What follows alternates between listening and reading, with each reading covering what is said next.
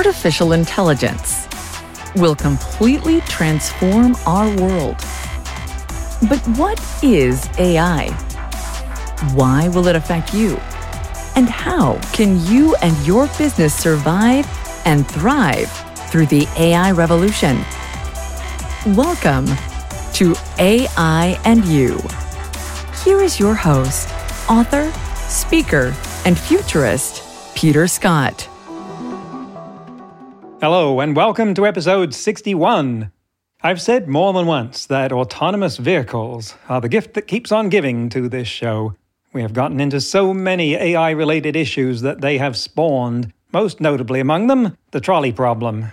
And if you've been following every episode of this show, you may be relieved when I say that nowhere in this episode's interview do the words trolley problem appear. Fascinating as it is, it tends to dominate discussions about autonomous vehicles when there are so many more immediate and pressing things to talk about, which is what we're going to do now. Today's guest is Todd Litman, who is founder and executive director of the Victoria Transport Policy Institute, an independent research organization dedicated to developing innovative solutions to transport problems. His work helps expand the range of impacts and options considered in transportation decision-making, and his research is used worldwide in transport planning and policy analysis. Among many publications, he authored the Online TDM Encyclopedia, a comprehensive internet resource for identifying and evaluating mobility management strategies, and has worked on every continent except Antarctica. I don't know what the traffic is like there, but I'm betting they don't give speeding tickets. So, one of Todd's publications, available through his website, vtpi.org, is Autonomous Vehicle Implementation Predictions, Implications for Transport Planning. And here we are. We are going to be talking about policy planning for AVs with an expert. Also, we will be talking about zombie kangaroos. You'll just have to listen to the episode. By the way, Todd lives near me, and although we didn't get to meet in person out of COVID distancing rules, you'll hear him mention place names that are likely only familiar if you're in British Columbia. But it's not hard to figure out what he means. Just in case you want to know, Victoria and Duncan are two large-ish cities joined by a road that goes over a low mountain pass that may have snow during the winter. Here we go with Todd Litman. Todd, welcome to the show. Thank you, Peter. So you're at ground zero of possibly the biggest poster child for artificial intelligence that we have today, autonomous vehicles. Now, I know that's not the only thing that your institute does, so can you give us a brief introduction to what VTPI is all about? Sure. I'm a policy analyst, which means that I address a wide range of issues, including the engineering and the physical design of transportation vehicles and facilities, but also issues like the regulations, pricing. I do a lot of work on pricing, the integration of different forms of transportation. So, for example, we know that it's the ease of connecting between different modes, the ease with which you could, for example, bicycle to a train station or a bus stop affects the degree that you'll use those modes. I also do a lot of work related to land use development policy. So where things occur and the affordability of housing and where that's located, the development densities, things like that, they all fit together. This is the key message of my work, is that transportation and land use development patterns are two sides of the same coin. So if you want a particular transportation system, you want complementary land use policies.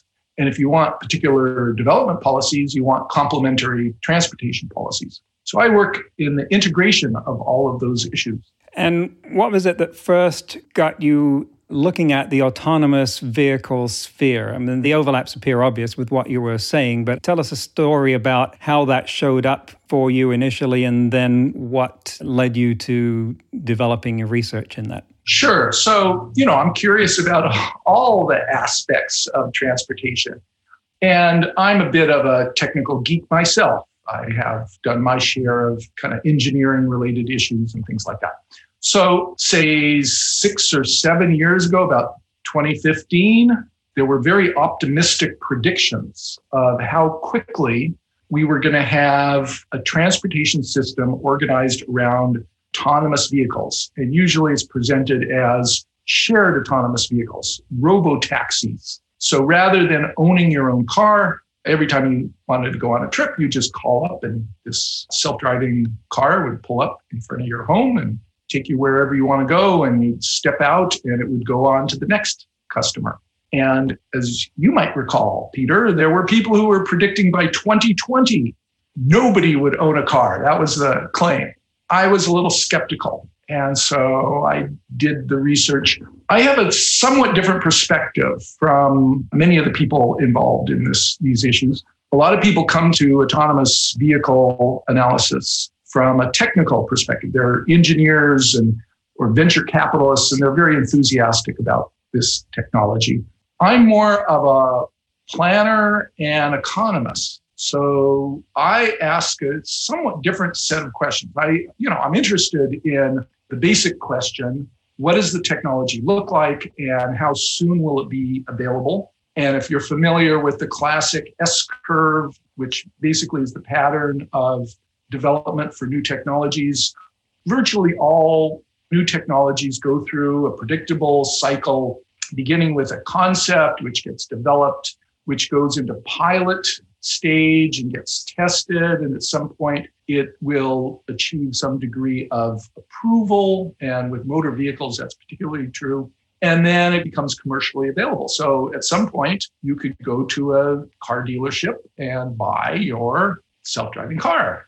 And then usually new technologies, especially vehicle technologies, are initially somewhat unreliable and expensive, but then the technology or you could say the commercial aspects of it develop and it becomes more diverse. So you get more types of the technology and they fit into new niches. And eventually you get this very rapid growth phase.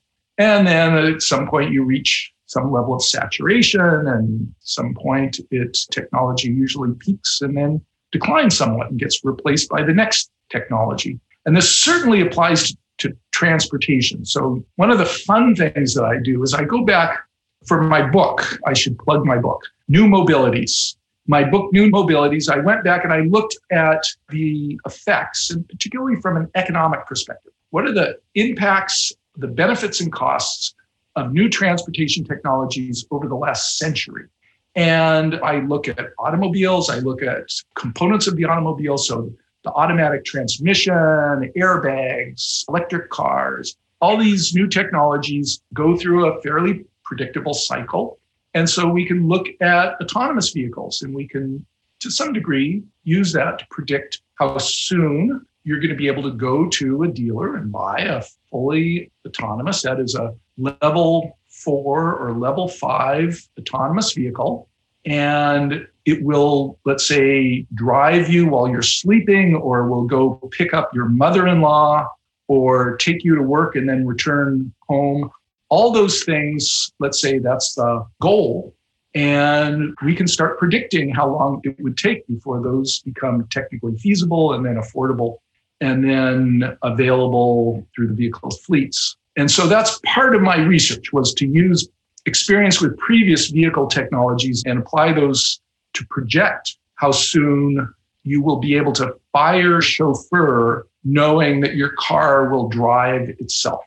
And what conclusion did you arrive at? The suspense is killing me. This is the fun thing of my work, is I ask not only how soon the technology will be available and affordable, but also what are the benefits and costs. But looking first at this question, how soon will it be available? As I mentioned, the optimistic predictions were that by 2020, everybody will be driving autonomous vehicles, electric autonomous vehicles, and most people wouldn't bother to even have a driver's license. Peter, what year is it? Right. How soon before it's 2020? Well, for the last 5 years, the prediction of that has been always next year. Yes.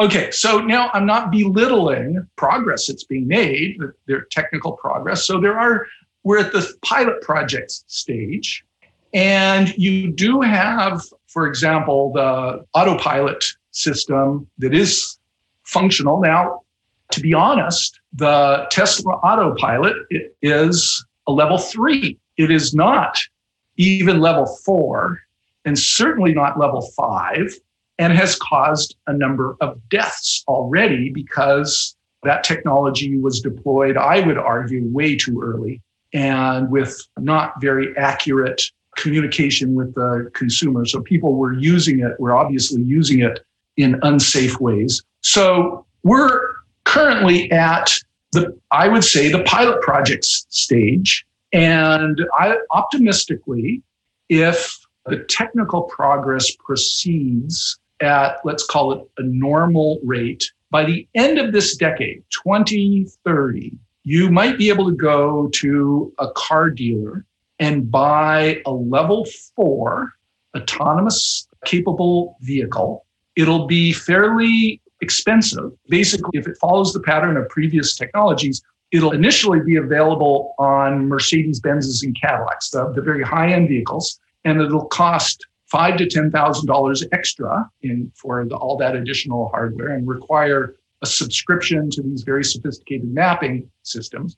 And sometimes when you punch in a destination to the car, so you say, I want to go from Victoria to, let's say, Duncan or something like that, that maybe 1 out of every 20 times it'll say, sorry, I can't go there because the weather's poor and we can't operate in snow or heavy rain. And that's the level 4 as opposed to 5. That's right, level 4. Or it'll say, that's not on our high quality mapping system. The special mapping system that you're subscribing to will, if it's, for example, on a dirt road, and you punch in that destination, the car will say, no, can't go there. So I suspect that by, say, 2030, you will be able to have level 4 cars that are commercially available, but they will not be mass market yet. They won't be the affordable, reliable option that will quickly dominate the market. Let me ask you this. What port would you pay, let's say, an extra $2,000 or $3,000 a year for a car that will provide autonomous capability, but let's say 5 or 10% of the time will not be able to take you to your destination. So you will still require a human driver available. It will not be able to drive to destinations fully autonomously. Would you be willing to pay the premium? Of course, we've paid a one-time premium for the Tesla full self-drive, which is currently instantiated, as you said, with the auto drive. But they have this FSD beta, which appears to be a level higher. Well, some people characterize the auto drive as level 2 and the FSD beta as level 3. I've seen some of the videos, but as you said, there are a number of conclusions here. We really have to pick this apart a lot. As you intimated, a lot of people looked at the possibility of full self-drive, of autonomous vehicles, and went straight to level 5. It's a car that can drive as well as if a person was driving it. And what are the implications of that? And then you have robo-taxis and cars that can take blind people to the hospital and things like that. What they did was leap over a huge leap of faith to what we get there. And I think the SAE didn't do us any favors by having 5 levels and saying, well, we're already at level 2 in some of these, and therefore people go 1, 2. Well, I can't be that far. Right, when really it seems to me that there should be more like there's about 1,000 levels between 3.0 and 4.0, most of which we have no idea what they are yet. So it seemed to me that a lot of the infrastructure that you would expect to go along with autonomous vehicles of any level didn't exist. I was stunned when I first got my Tesla that I could tell it to drive itself on just about any ordinary road. I thought that would be restricted to certain places where that had been certified. The regulatory bodies have, it seemed to me, not caught up with this. Prior to 2015, the predictions were that people were saying, well, when we have autonomous vehicles, there'll be marked lanes, there'll be signs saying you can do it here, but not there. None of that exists. We're all just participating in this experiment where you can turn it on wherever you want. Have the regulatory bodies, the governments, the departments of transportation, and so forth, are they just unable to stay up with the pace of development, or are they just taking a wait-and-see attitude? What do you think? Well, that's not my expertise. So I only follow it. I don't lead on that type of analysis. But what the evidence I've seen is that there have been crashes and fatalities, including some that are fatal and probably a lot more that are not getting any media coverage. And when you look at, let's say, the causes, what were the factors that led to those crashes, the technology is not ready for the use that it's being given. Mm-hmm. The Tesla Corporation, they have all these warnings. You do have to sit and pay attention to the road and keep your hands on the steering wheel. But the truth of the matter is driving is a really boring activity. If you're going to pay extra for the autopilot features, you want to be able to use it. And that means at a minimum, take your eyes off the road and watch some television show on your screen right next to your steering wheel. And very likely you're going to do what some people have been doing, which is put your seat down and take a nap. And that is one of the primary selling points for autonomous vehicles is that, let's say you'll accept a 90-minute commute on the assumption that you're going to be able to sleep or get some work done.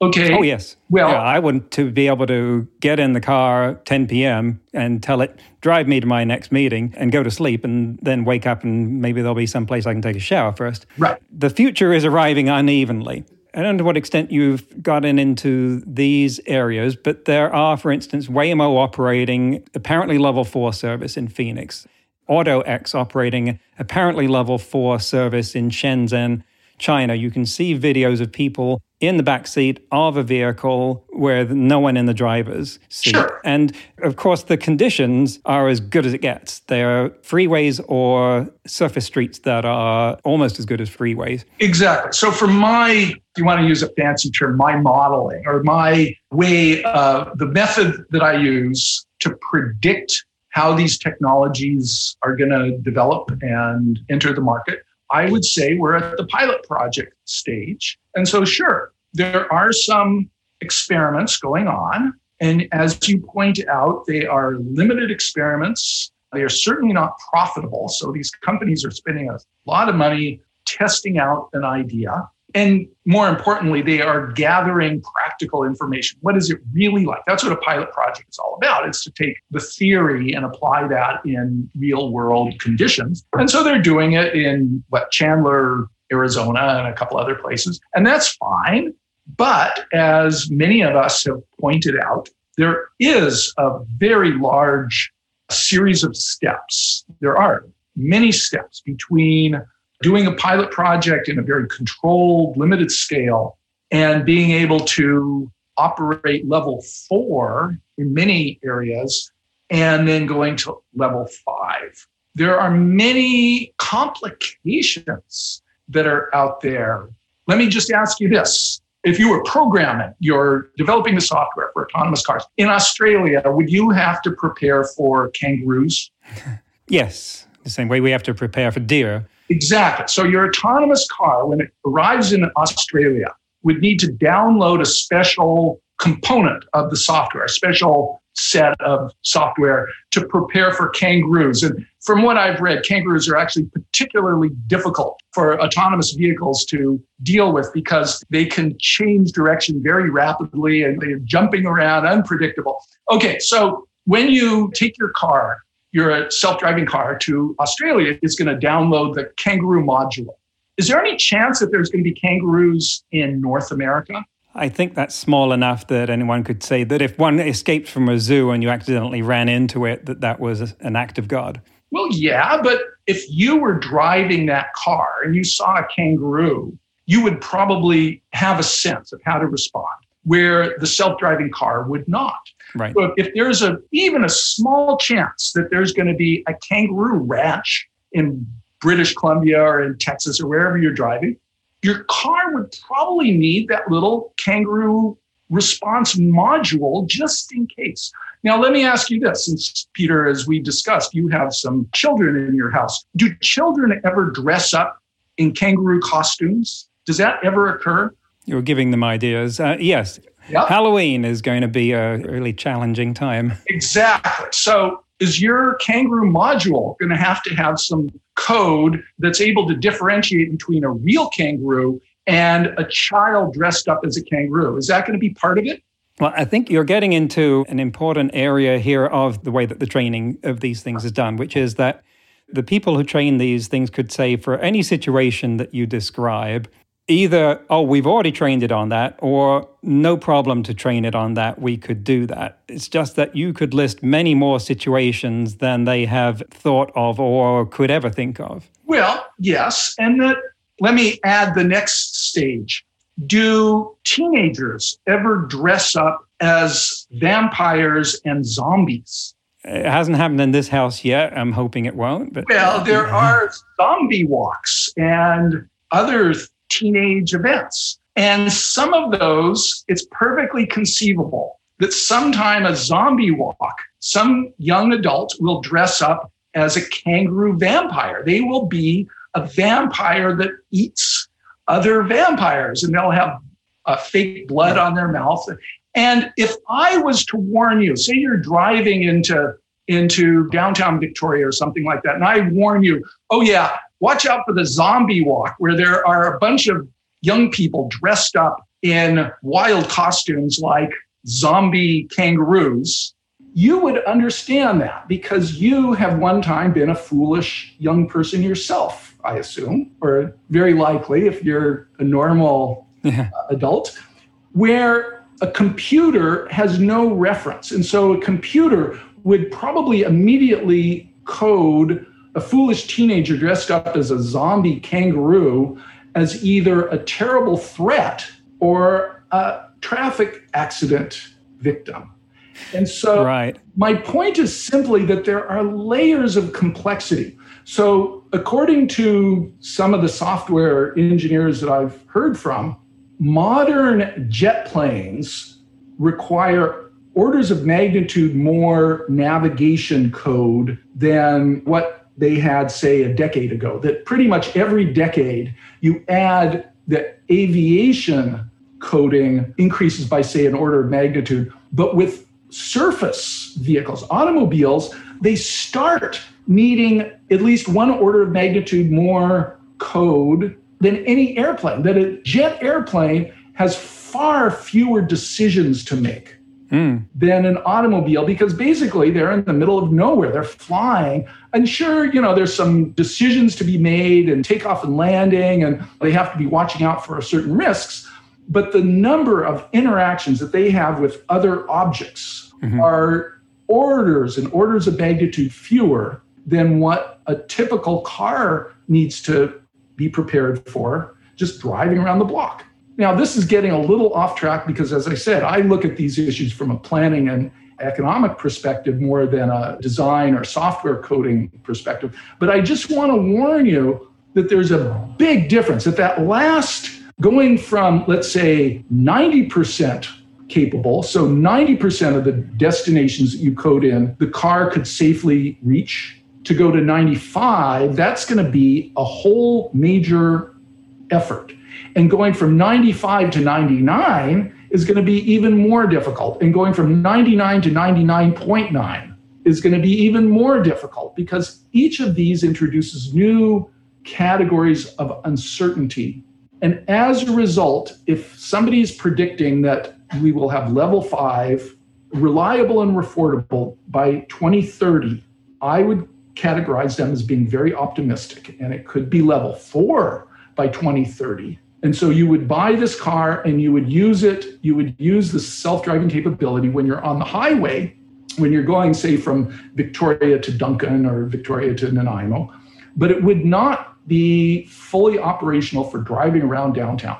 Right. And I think that it's going to take some breakthroughs that we don't know how to make it. Because if I deconstruct what you were saying with and this is definitely a first for this podcast, zombie kangaroos, you're saying that the types of pattern that we can train neural networks on do not include the kinds of situations that we can, as humans, deconstruct, even though it takes a double take to go, wait a minute, I've not seen one of those before. I have got to take my brain off automatic. What is that? Oh, okay. even though I've never seen a zombie kangaroo before, I can tell that's something I shouldn't hit because of a person in there. And are we going to be able to make these training networks be able to generalize to that extent? That's the big question. So it's like shared hallucination. It's not just a couple of car companies. They seem to all be saying, we're on the verge of doing this. Do you think, and feel free to just advance your personal opinion, that we're on the verge of a giant disillusionment, of a huge shakeout in the industry? If it's going to take another 9 years, then a whole lot of people are going to run out of money.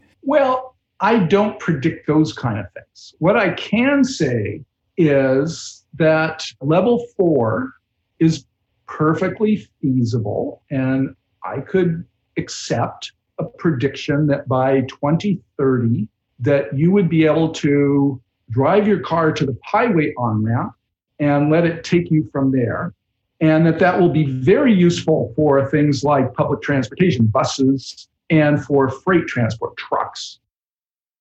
That's the end of part 1 of the interview. This is a two-parter because we had just so much to talk about. And I think one thing that's already getting fleshed out is the realization that the self-driving revolution that many people have been pushing, and we all know some prominent names in that respect, is not about to arrive in the way that has been predicted, with vehicles in all situations empty of human drivers. We have to carefully discriminate just where and under what circumstances autonomous vehicles will be capable of working. Clearly, policymakers have not yet caught up with the technology, and Todd's job is to help them do that. In today's news ripped from the headlines about AI, and picking from the target-rich environment of news about autonomous vehicles, Germany has adopted legislation that will allow driverless vehicles on public roads by 2022, laying out a path for companies to deploy robo-taxis and delivery services in the country at scale. While autonomous testing is currently permitted in Germany, this bill will allow operations of driverless vehicles without a human safety operator behind the wheel. This bill, which passed the Bundestag, Germany's lower house of parliament, on May 21st, and the upper chamber of parliament, or the Bundesrat, on May 28th, specifically looks at vehicles with level 4 autonomy. Germany expects some AV use cases to start operating in 2022. Overall, this represents a legal framework for deployments and operation of only the simplest AV use cases considered mobility as a service. Personal AVs are not currently included in the regulation. The legislation says, quote, "In the future, autonomous vehicles should be able to drive nationwide without a physically present driver in specified operating areas of public road traffic in regular operation. According to the federal government, further steps must be taken to introduce corresponding systems into regular operation so that the potential of these technologies can be exploited and society can participate in them." End quote. Now, that does put Germany ahead of other countries in this type of legislation, and I hope from listening to Todd that you're getting an idea of what context to put it in and how limited you can expect the vehicles to be, because the average press release would be happy to have you thinking in terms of cars without drivers hitting the street outside your house any day now. Next week, we'll conclude the interview with Todd when we'll get into the commercial environment, i.e. trucking, and infrastructure for smart vehicles, how those aspects are developed, and how policy is likely to evaluate the role of self-driving vehicles versus other choices for transportation planning. That's next week on AI and You. Until then, remember, no matter how much computers learn how to do, it's how we come together as humans that matters. That's all for this episode of AI and You. Please leave a rating and comment and share with your friends. Get the book Crisis of Control and see more videos and articles at aiandyou.net. That's aiandyou.net, where you can also send us your questions. Thank you for listening.